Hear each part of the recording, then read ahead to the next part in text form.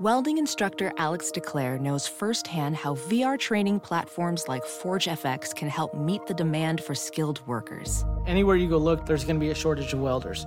VR training can help welding students learn the skills they need to begin and advance in their career. The beauty of virtual reality is it simulates that exact muscle memory that they need. Explore more stories like Alex's at meta.com/metaverseimpact.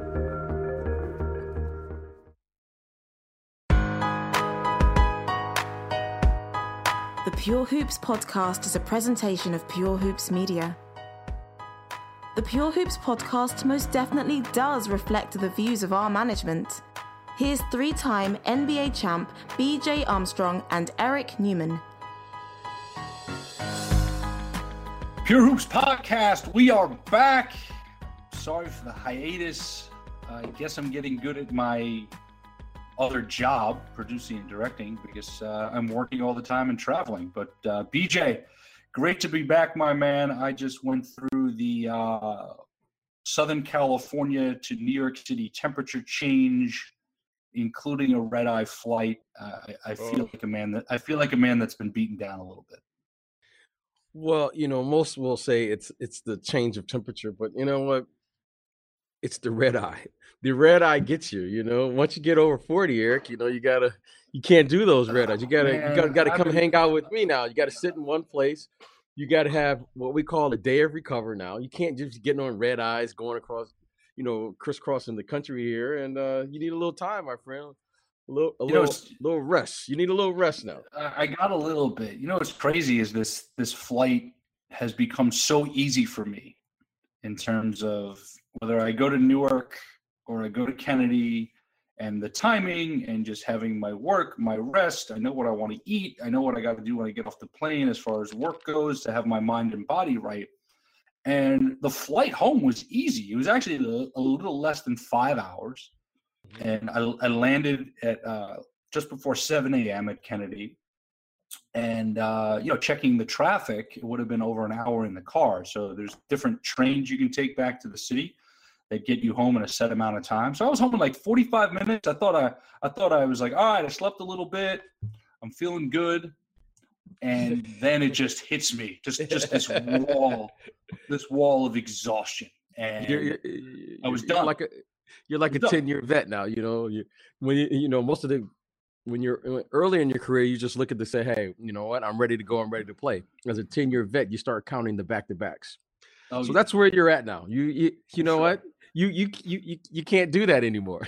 You just can't do it. The fact that you classify me in that way is flattering. It's flattering. So great to be back on. We've got a good one today. We're going to head out west first and talk some Denver Nuggets basketball. You ready? Yes, let's do it. As we've been doing in recent weeks, some special guests joining the podcast with BJ, and I really love that. And today we are talking Western Conference Denver Nuggets basketball with Kendra Andrews. She covers the Nuggets for The Athletic. Denver currently sitting third place in the Western Conference. Kendra, thanks for taking the time to join us. Thanks for having me. I'm happy to be here. How's the season going for you? It's been pretty good. This is my first season on an NBA beat, so the Nuggets are making it interesting for me, let's say. I can imagine. Lots of personas, lots of talent. I've had the chance to sit down with Coach Mike Malone before. There's a lot there for you to work with. Absolutely. It's a good group of guys.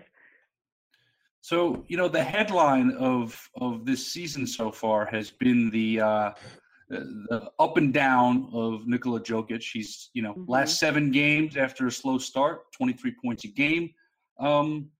What's the difference in him? We've talked about whether or not he came into camp in shape, motivated. What's the difference in Jokic so far? I think he's kind of returned a little bit more to who he was last year in these past couple of weeks. And the word that we've kind of been using to describe that has been lighter. And that might be in terms of his appearance, his physical appearance, and also just the way he's been playing. And I feel like when he came into the season, he didn't have any joy. Like he lost his happiness for some reason. And now over these past couple weeks, he just looks happier. He looks like he's actually having fun on the court. And I think that that's been translating to him playing better. Yeah, Kendra, sorry, I was going to say, BJ, before you jump in, he looked stressed. He looked Yeah, he really, really really did. stressed. Yeah, I mean, it was even off the court. In the locker room, he wasn't really smiley. He wasn't really, cheerful. Now this past week, he called us pigeons in the locker room yesterday, for us waiting to talk to him. He said, "You guys all look like pigeons sitting on a wire, just lined up waiting to talk to me." He's like cracking jokes and yes, he definitely looks stressed. And there's a lot of, like you said, there's a lot of speculation of, okay, was it because he played in Serbia over the summer, so he didn't really get to have his time off, do what he usually does?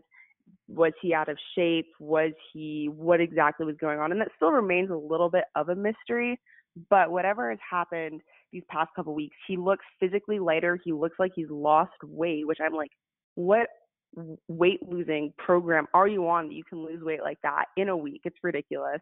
And he just looks bouncier and just better all around. Kendra, how much do you attribute his being lighter? I use that. I like that term.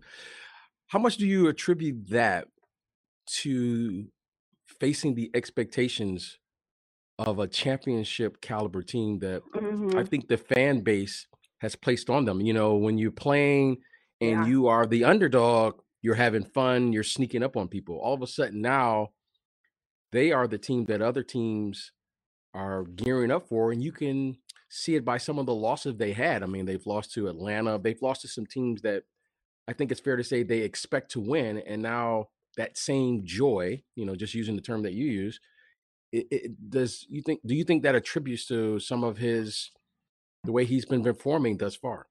Yeah, I completely agree. And I think it honestly goes beyond Nicole, and it goes to this entire team. Like you said, some of the losses, they lost to Sacramento in Sacramento. Just the other day on Sunday, they were playing a really close game against the Knicks. That was single-digit game late in the fourth quarter, which just shouldn't be happening. And I do agree that it is because there's such big expectations. Their offense has really been struggling so far this season. They haven't found that consistency. And I do think it is because part of it is they're forcing themselves. They're forcing shots. This is the first time in a really long time that people are actually expecting something of them. Last season, they could fly under the radar. It was just so much fun. It was oh my gosh, look what we're doing. We're doing so well. Denver basketball is finally back on the radar, back on the national radar. And to have such a young group of guys, I mean, last year was everyone except for Paul Millsap hadn't been to the playoffs until last season. And so you have a group of guys that they're all 20, 22, 24 years old to then say, oh, well, you made it to the playoffs once. Now you're national title contenders. And you have to go up against LeBron, AD, and the Lakers. You have to go up against Giannis Antetokounmpo and the Bucks. You're on that level now. That's a lot of pressure to put on a young group of guys who until last season really didn't have any experience playing at that level. Denver, when you look at their team and you look at their roster, clearly they were a group that was put together with a group mentality, right? They're an elite defensive team. They're first in scoring defense. They're third in defensive rating.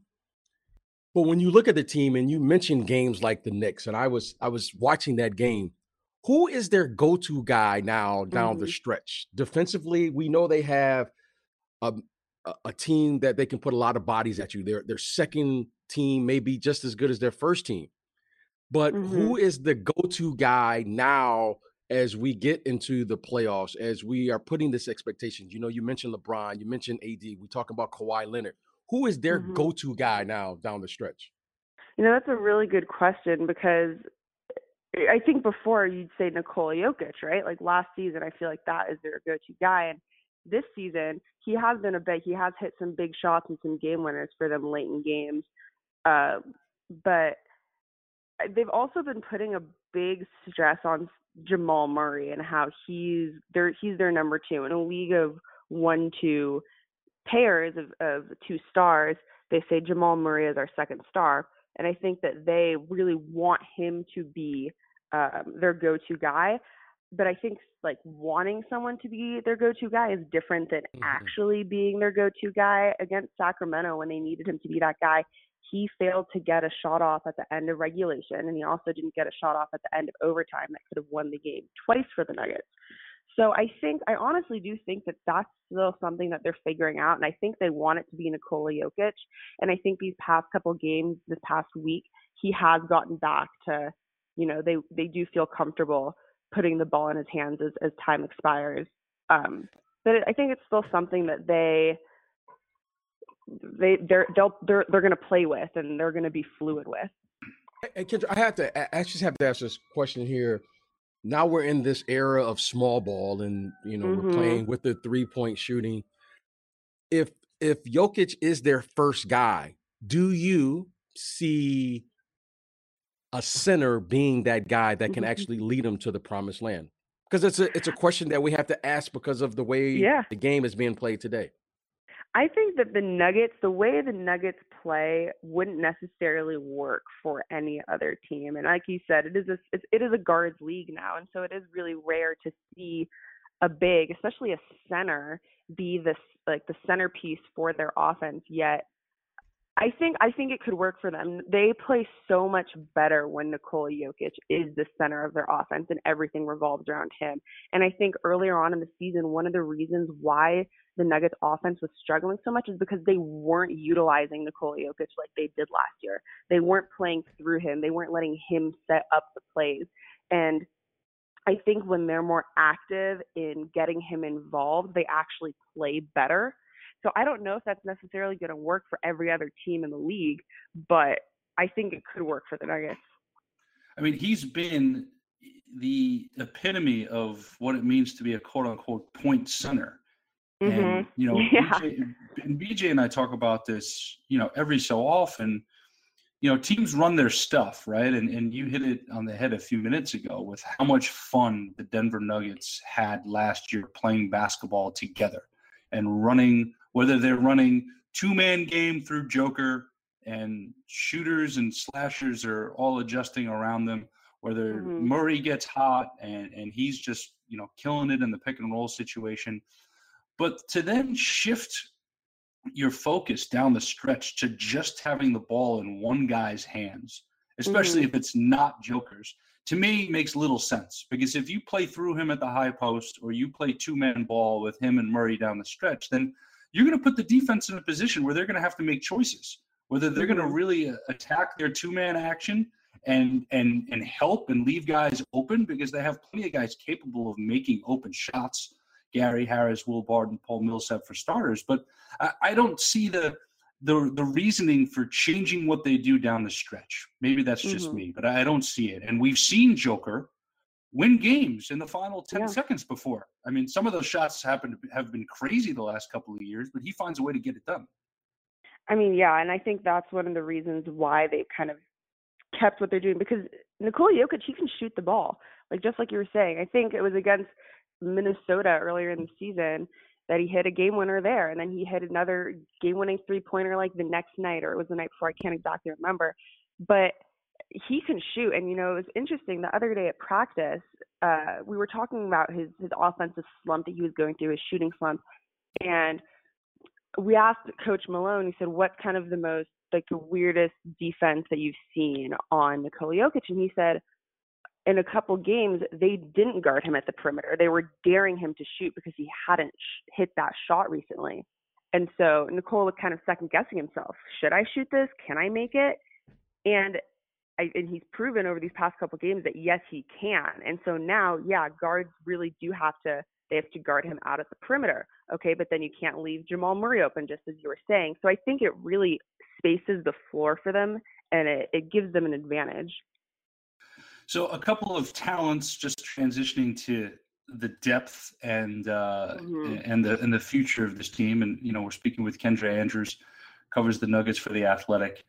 So much hype around what Michael Porter Jr. could be. Obviously, a genius move by them, taking him 14th in the draft 2 years ago and being very patient with his rehab and development. And then last year, This is BJ and I have talked about this. This is one of the saddest nights of the NBA draft. We're seeing Bol just sit there in the green room until the 40s. But now they've got them both to develop. Obviously, Porter's played limited minutes in 17 games. Bol is on a two-way deal with the G League team. What's the plan for them going forward? And is Porter just a matter of time because of their wing depth? Yeah, I'll start with Porter, and I do think it's a matter of time. I think the Nuggets are in a really interesting situation right now, Coach Malone is, where you have a talent like Michael Porter Jr. who needs to play. Like, that's the best way you're going to develop this player, really any player, is to play. And they're in a unique position where, yes, they want to develop him, but at the same time, like we were talking about before, they have aspirations. They want to make it deep in the playoffs, if not to the title game. And so when you're trying to balance those things, it's, okay, we really need to get him out and run, but we can't have him making those mistakes that rookies make their first year, that maybe if we didn't have such high aspirations, it's okay. It's okay to drop a few games here or there and let him play through their mistakes. And the Nuggets, I think, are kind of trying to balance that between letting him make his mistakes and learn, but still winning games. And I think that's when you're kind of seeing these lower minutes for MPJ. I think that he's shown what he can do. He is a freak athlete. He's just a natural athlete. He's shown that. He shows what he could do on the offensive end. His defense, it definitely needs improvement. I think that's the one area of his game that is just really obvious that it needs to improve. And I think that's when Malone gets frustrated and pulls him. He doesn't care if he misses a shot, but he cares if he has breakdowns on defense that then lead to easy points for who they're playing. But the good thing that Michael Porter has been doing is he's been what we've been calling like an activity player. He's been grabbing a ton of rebounds. He's been all over the board. He's been, just doing the little things that they need him to do that will then eventually make him an overall player. So I think it is a matter of time. I don't know if it's necessarily going to be this season that he has like his big breakout, but I think they'll continue to play him more and more. And I think that's what's going to make him learn. And I think that'll just, be good for everyone. One quick follow-up is, has there been a veteran presence on that team? Obviously, Millsap's the first guy that comes to mind, but, it could be one of the younger guys who's been in the league a few years. Is there anyone who's, put their arm around him, taking him under his wing and showing him what it means to be a professional in his, obviously last year not active, and what is his first full NBA season? Yeah, I think a little bit of everyone has been vocal. I know that in the past couple of games, Will Barton and MPJ have been on the court together a lot, and you see Will Barton talking in his ear after whenever there's a stoppage in the game. He'll go up to him and kind of say, okay, that was good, or this is what you need to do next. His locker is right next to Paul Millsap's, and so I think that is a good thing to have that rookie vet combo next to each other in the locker room to be able to talk to each other. But I do think that everyone has been in everyone's ears. You talk about depth, and there's guys who aren't playing as much, and so I think everyone's just been talking to each other to try and figure out, okay, you're not playing very much, you're still trying to develop, but we're still a team. We just need to be in each other's ears and let each other know what we're doing right, what we're doing wrong, how we support each other. You mentioned Will Barton, who's one of my favorite players, because he doesn't lack confidence. he definitely doesn't. He doesn't lack confidence. He may be lacking other things, but confidence is not one of them. And never. And for our listeners, if you get a chance, you profiled him earlier this week in The Athletic, as a great read there. He lost his job, the injury, his starting role with the team. Clearly, they need his play and what he brings to the game. What do you think his impact will be and can be for this group as they move forward? Because clearly, he is. I think he's a key piece to what they're trying to do up there. Completely.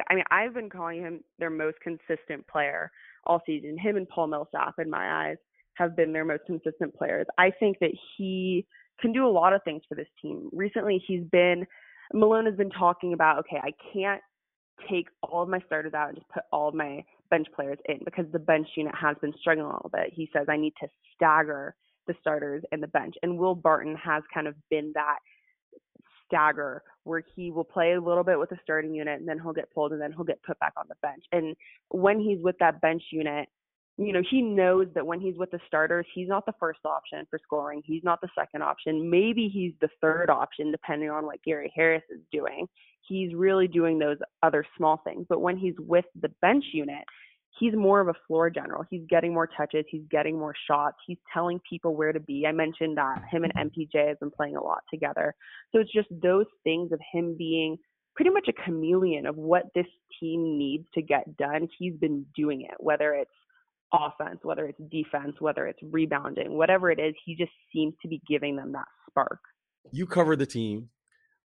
How far do you think it's realistic to think that this team can go based on how many games we've played?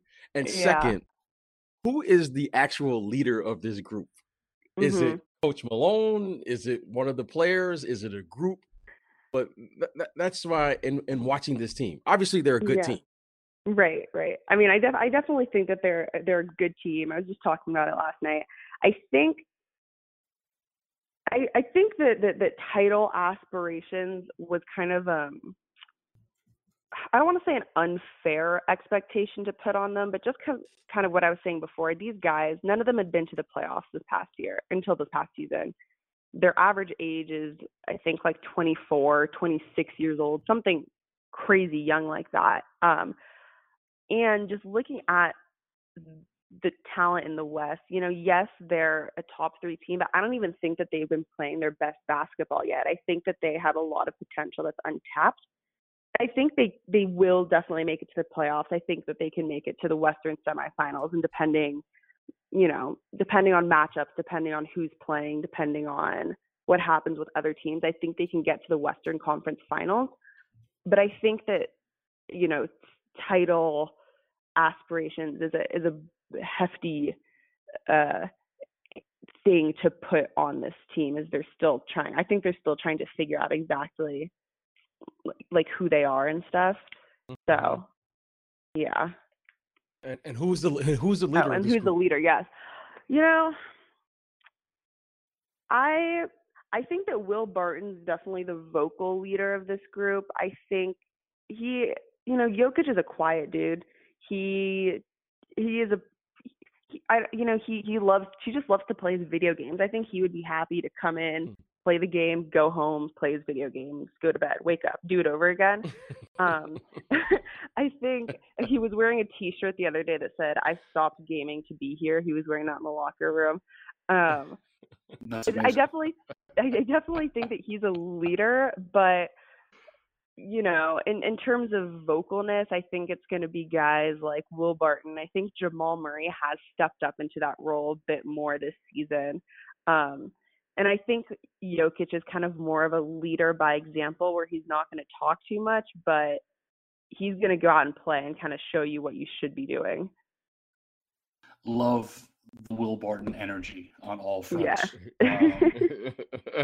Perfect example of a guy that needed to get into the right situation to move his career forward. So speaking of that and player personnel, I mean, last season, and I'm still kind of shocked, Game 7 at home,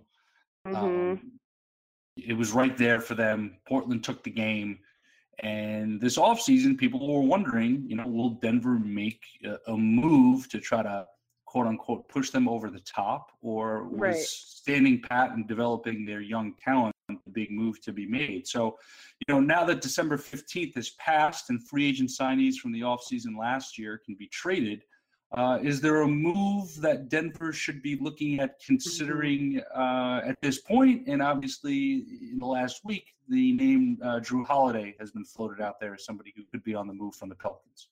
Yeah, I personally think that Denver definitely should be looking at a trade right now. We've talked a little bit about their depth and how guys aren't playing. Majority of the guys, Malik Beasley played for the first time last night in 3 games. I honestly thought it was more. It felt like longer but that wasn't the first time. Especially with the role that he had last season, for sure. Exactly. When someone said, "Oh, it's only been 3 games," I'm like, "Are you sure it hasn't been?" It feels like at least 10, or just feels like forever. And this isn't the first time that he's gone through long spans of not playing by coach's decision. One of those games was because he had an illness, but everything else, he was available but just didn't play. And then you look at the small forward position and you see guys like Torrey Craig not playing, which after the role he played in the playoffs last season, he did a lot for this team and he's not playing as much. Juancho Hernan-Gomez had a huge summer winning FIBA with Spain, and he's not playing as much because the team is just so deep. And last season, they had a lot of injuries, so having this depth was really beneficial for them. But now that everyone's healthy, Malone's been kind of playing Tetris and puzzle piecing teams together, but at a certain point, you have to figure out what your rotation is. So with that being said, Malik Beasley has been, Shams reported a couple of weeks ago, I think it was just last week, that, Malik Beasley has been receiving offers. He's going to be a restricted free agent this summer. So I think that he is a possibility, as well as Torrey and Juancho. You mentioned Drew Holiday. That was a big topic of conversation for us amongst the Denver media these past couple of days, talking about what package could you put together for Drew Holiday. And we were kind of saying, okay, you could put together a Beasley, Mason Plumlee, Gary Harris package, but then that does involve you getting rid of one of your starters. And Harris has been he's one of those key foundation players for this team. So I think that there are definitely options. And I think they do need to do something to kind of consolidate their talent, because a lot of guys are getting, the short end of the stick and aren't seeing a ton of playing time, and they just have a lot of guys on the bench. Yeah, guys need to play, and they're arguably 11, 12 deep, and yeah. I don't think they can afford to lose Plumlee. I mean, he's been just tremendous as far as front court depth and being able to play either position if they have to go big. Mm-hmm. Harris, Beasley, a pick is where my mind went to as a starting point in a package for Holiday. But listen, Gary Harris has been a consistent contributor to this team. I don't think he's elevated his game in terms of consistency in the way that they'd hope, but he's a very good two-way guard. But just imagine that backcourt with Holiday and Murray, and then as Porter continues to develop, all of a sudden there's minutes for him there. So this could be a very interesting thing to consider for both teams, if Denver is looking to make that upgrade. BJ, any thoughts from you on, if you're Denver right now, as we have Kendra here, are you looking to deal and consolidate, some of this depth, or are you standing pat with what you got? Well, I think with this group, you have to stand pat, right? This is a team now that, and, can you correct me if you think otherwise? I mean, they exceeded all expectations just a year ago. And then suddenly now we're going to thrust them into this conversation without them having the opportunity to make a run for a 3 to 5 year window. And that's basically what we're looking at. Now, if you're telling me that Drew Holiday or whatever player pushes them over the top, I'm not so sure if that is the answer when you're looking at, trying to pursue a championship, right? In order to get to that, caliber, you need a little luck, clearly, but you need an exceptional player that can carry the load when we're talking about game, in the conference finals and the finals. I mean, some of these players are just special players. The Giannis's in the East, you're talking LeBron and AD, you're talking Kawhi Leonard, and I'm not sure tampering with your core group is the right answer unless that core player is a star player. And when I mean a star player, it's, you have an opportunity to get what we consider a top 5 player. You got to do what you have to do. Otherwise, I think you stand pat and you let this core group play itself out. It's going to be an interesting call for the Nuggets. Kendra, thank you so much for joining us. That's Kendra Andrews. She covers the Nuggets for The Athletic, and we hope to have you back again in 2020 as Denver looks to have a deep run in the Western Conference this season. So, BJ, great to get perspective from Kendra Andrews from The Athletic covering the Nuggets. And, the Nuggets, to me, this is a really interesting situation. When you talk about the roster, you talk about where they stand in the West, and you talk about their choice over the summer to stand pat as around them. Utah added Conley and Bogdanovich. The Rockets, of course, make the blockbuster deal to bring in Russell Westbrook. The Clippers rattle the earth with Kawhi and Paul George. And the Lakers, of course, bring in Anthony Davis with LeBron. So we've had Denver in this group of teams. They're there in the standings at number 3, but a lot of people just don't seem to be taking them seriously as a contender because of the 4 teams I just mentioned. I think that's fair. I think that's a fair assessment, Eric, and I tend to agree. When you look at their roster and you look at their team and the way they built, they've clearly have gone through the draft with their star players, Jokic and Jamal Murray. And now that those guys are signed to extensions, how are you going to continue to build a team for the long haul and really try to meet the expectations of, what these guys, when I say these guys, those 2 players in particular, what they're making. Now they are treated like stars, they're paid like stars. And can you build a team around them under the rule, salary cap, and all of the things that you have to deal with? And that is the question that we don't know. And I think it's going to be interesting. But at the same time, I didn't get the feeling that they feel that they are ready to compete at that level yet. That was just the feeling of the conversation. But clearly, based on what they achieved last year, they have to believe that they can take that next step as a franchise, and we have to see if this is the group that can get it done or not. For sure. If I'm Denver, I'm looking at what's out there as far as a trade goes to upgrade, but that's just me. I'm not giving the future, but they have depth and talent to deal from strength. So at least I'm looking, and that starts obviously with the Drew Holiday conversation. But, both LA teams, Denver's not in that. I think we can agree Denver's not in that class right now. And, some really interesting comments this past week. We've rekindled some old fire with Kevin Garnett doing press for Uncut Gems, bringing up LeBron and the Heat. Doc Rivers and LeBron going back and forth about load management, and obviously, Doc has a great respect for LeBron and vice versa. But there's still a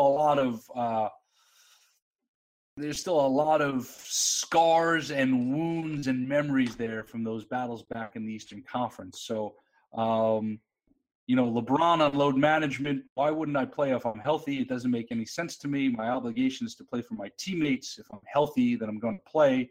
If coach sits me out, then I'm not healthy. It's just that simple. And then obviously Doc has a different philosophy, and he's guided teams to the mountaintop with this in the past. From Doc, it's our philosophy. I don't know what theirs are. I think theirs is whatever LeBron says it is, to be honest. We get to see these guys on Christmas Day, the next chapter for the battle for LA. But, what do you make of both the load management convo here, and also we know there's a lot from both of those guys when dealing with each other and the past battles on the court? Well, I think you said it right there. They have a mutual respect for one another in their Eastern Conference battles. And clearly, Doc Rivers and LeBron, what they've been able to achieve, one as a coach and one as a player, speaks for itself. Now, I think going back to the comments before, this is a little gamesmanship that we have going into the game. Clearly, they are in the same town now, Los Angeles, for the first time that I can recall where the Clippers feel they are legitimate contenders to win the championship this year. And there are a lot of people around the country and NBA fans who feel the same way, that this team is for real. This team is knocking on the door. Now, obviously, they have to go out and do it. But traditionally, we haven't had that type of talk around here, especially in Los Angeles. It's always been the Lakers town. And now, when you walk around town, you see some Clipper fans, and you see them walking with their chest out now. And the Clippers and Doc Rivers, they aren't asking for permission. That's the one thing I will give Doc Rivers and the Clippers. They're not asking for permission from the Lakers to be good. They're coming here to take it. And the Lakers, I think, after the first game of the season, realize that they're in a dogfight now. And the Clippers are coming. They're hungry. They have star players. They have a defensive-oriented team, and they have a coach that's ready to grind. Street fight. It's a street fight. It's a street fight. And I think the Lakers, I dare to say, I think the Lakers now, yes, they are a good team. Yes, they have talent. Yes, they have, all of the things that you try to build to compete.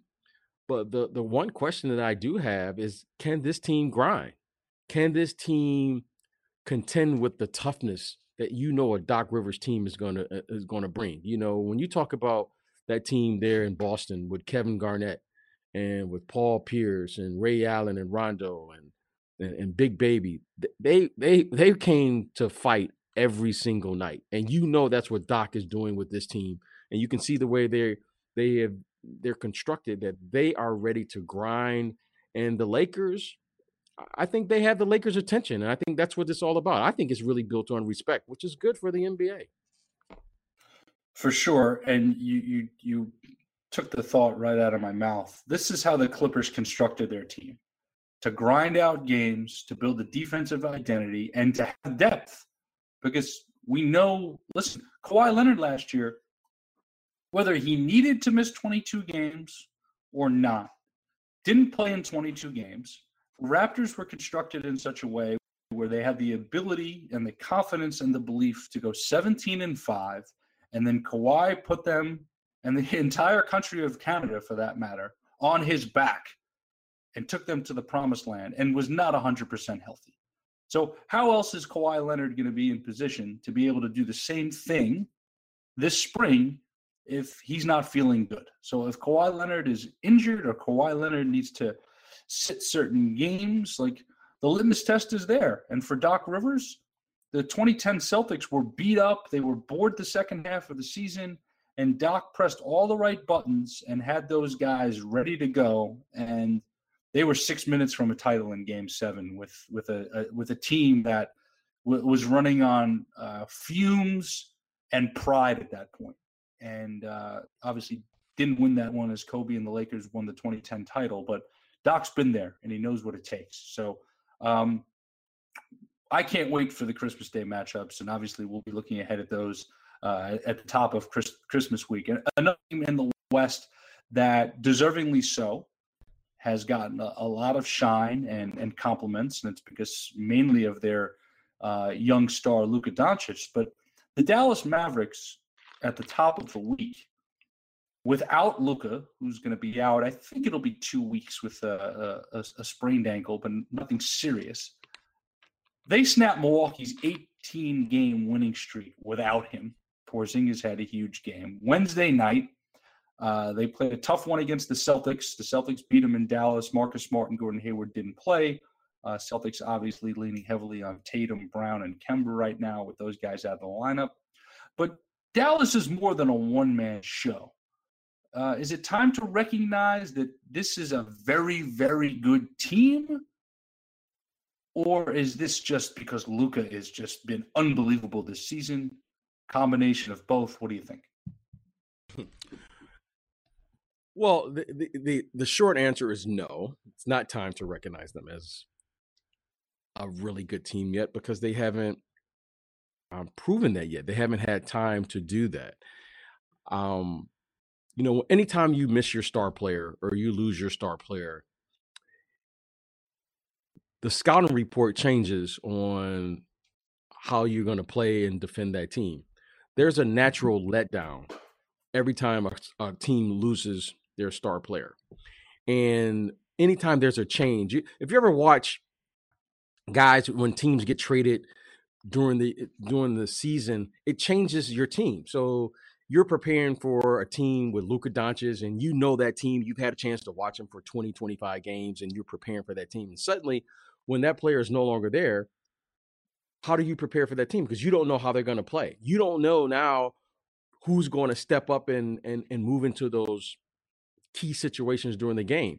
So it's basically a free game for you as a player on the Dallas Mavericks right now, because now everyone's role has changed significantly because Luka Doncic is the primary ball handler, and now the roles have changed. Now, if they can continue to do this for 20 or 25 games, and let's hope not, because we want Luka to be back on the court, then I would say yes. Now this team clearly has an ability to play with or without him.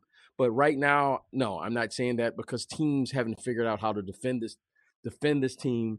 I don't know the schemes of how they're using Porzingis and the other players on their team. But let's not discredit the other guys. And that's the one thing that I want to say as a former player. These other guys are really good players. They've bought into the system of Rick Carlisle and his staff, and they're contributing and doing what's going to allow them to play the best basketball. But these guys are professionals, and they're very capable players, and that's what you're seeing. I know Luka gets all the credit, but give these other guys respect. They're there in the NBA for a reason, and they're proving it right now when they have an opportunity to step up and play in different roles.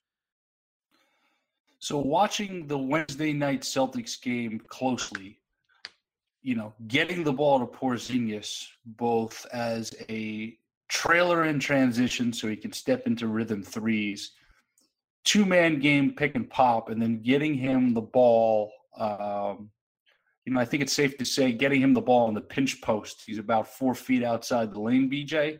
That's where they're looking to feed him and get him going in the half court. But this team can continue to bring it, whoever they're playing against. If they defend the way they have been in terms of intensity and focus, and listen, they're not going to be a dominant defensive team, but they have wing pieces that are switchable. They've got some active bigs in Dwight Powell and Max Kleber. Obviously, Porzingis can block shots. They're leaning on Tim Hardaway more. Jalen Brunson takes the ball at the point. So this is a team that, and we've talked about it before, a reflection of Rick Carlisle. They're going to bring it every night, but will teams let their guard down against them? Remains to be seen. Here's one thing that's interesting, and I'm glad you answered the question that I asked about what type of team are they right now.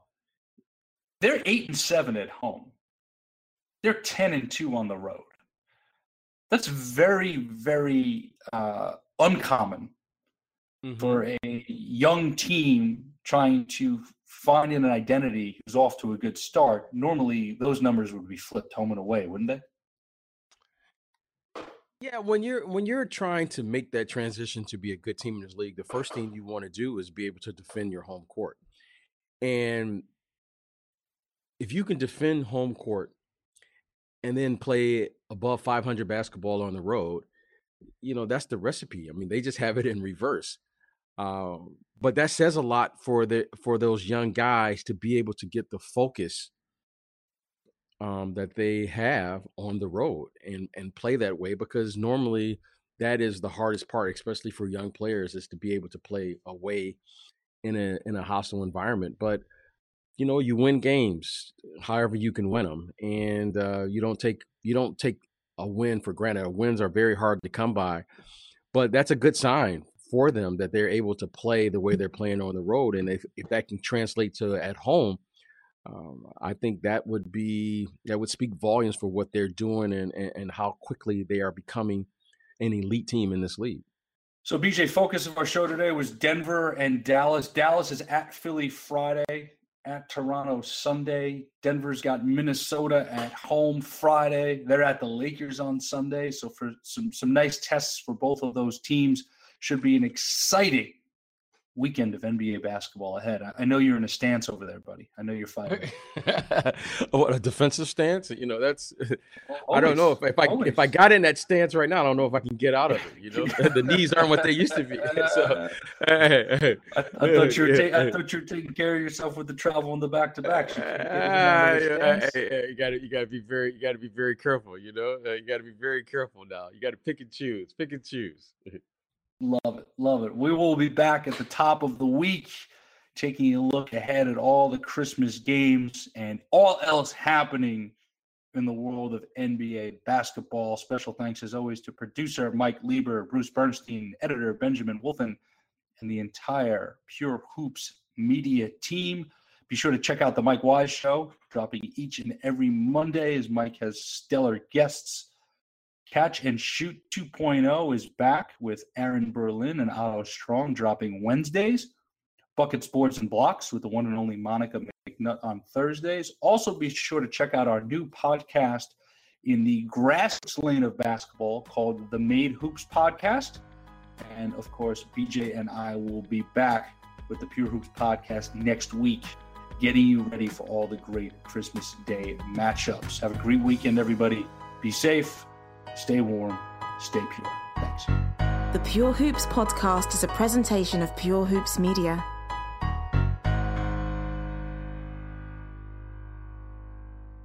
Look around. You can find cars like these on AutoTrader, like that car riding your tail. Or if you're tailgating right now, all those cars doubling as kitchens and living rooms are on AutoTrader too. Are you working out and listening to this ad at the same time? Well, multitasking pro, cars like the ones in the gym parking lot are for sale on AutoTrader.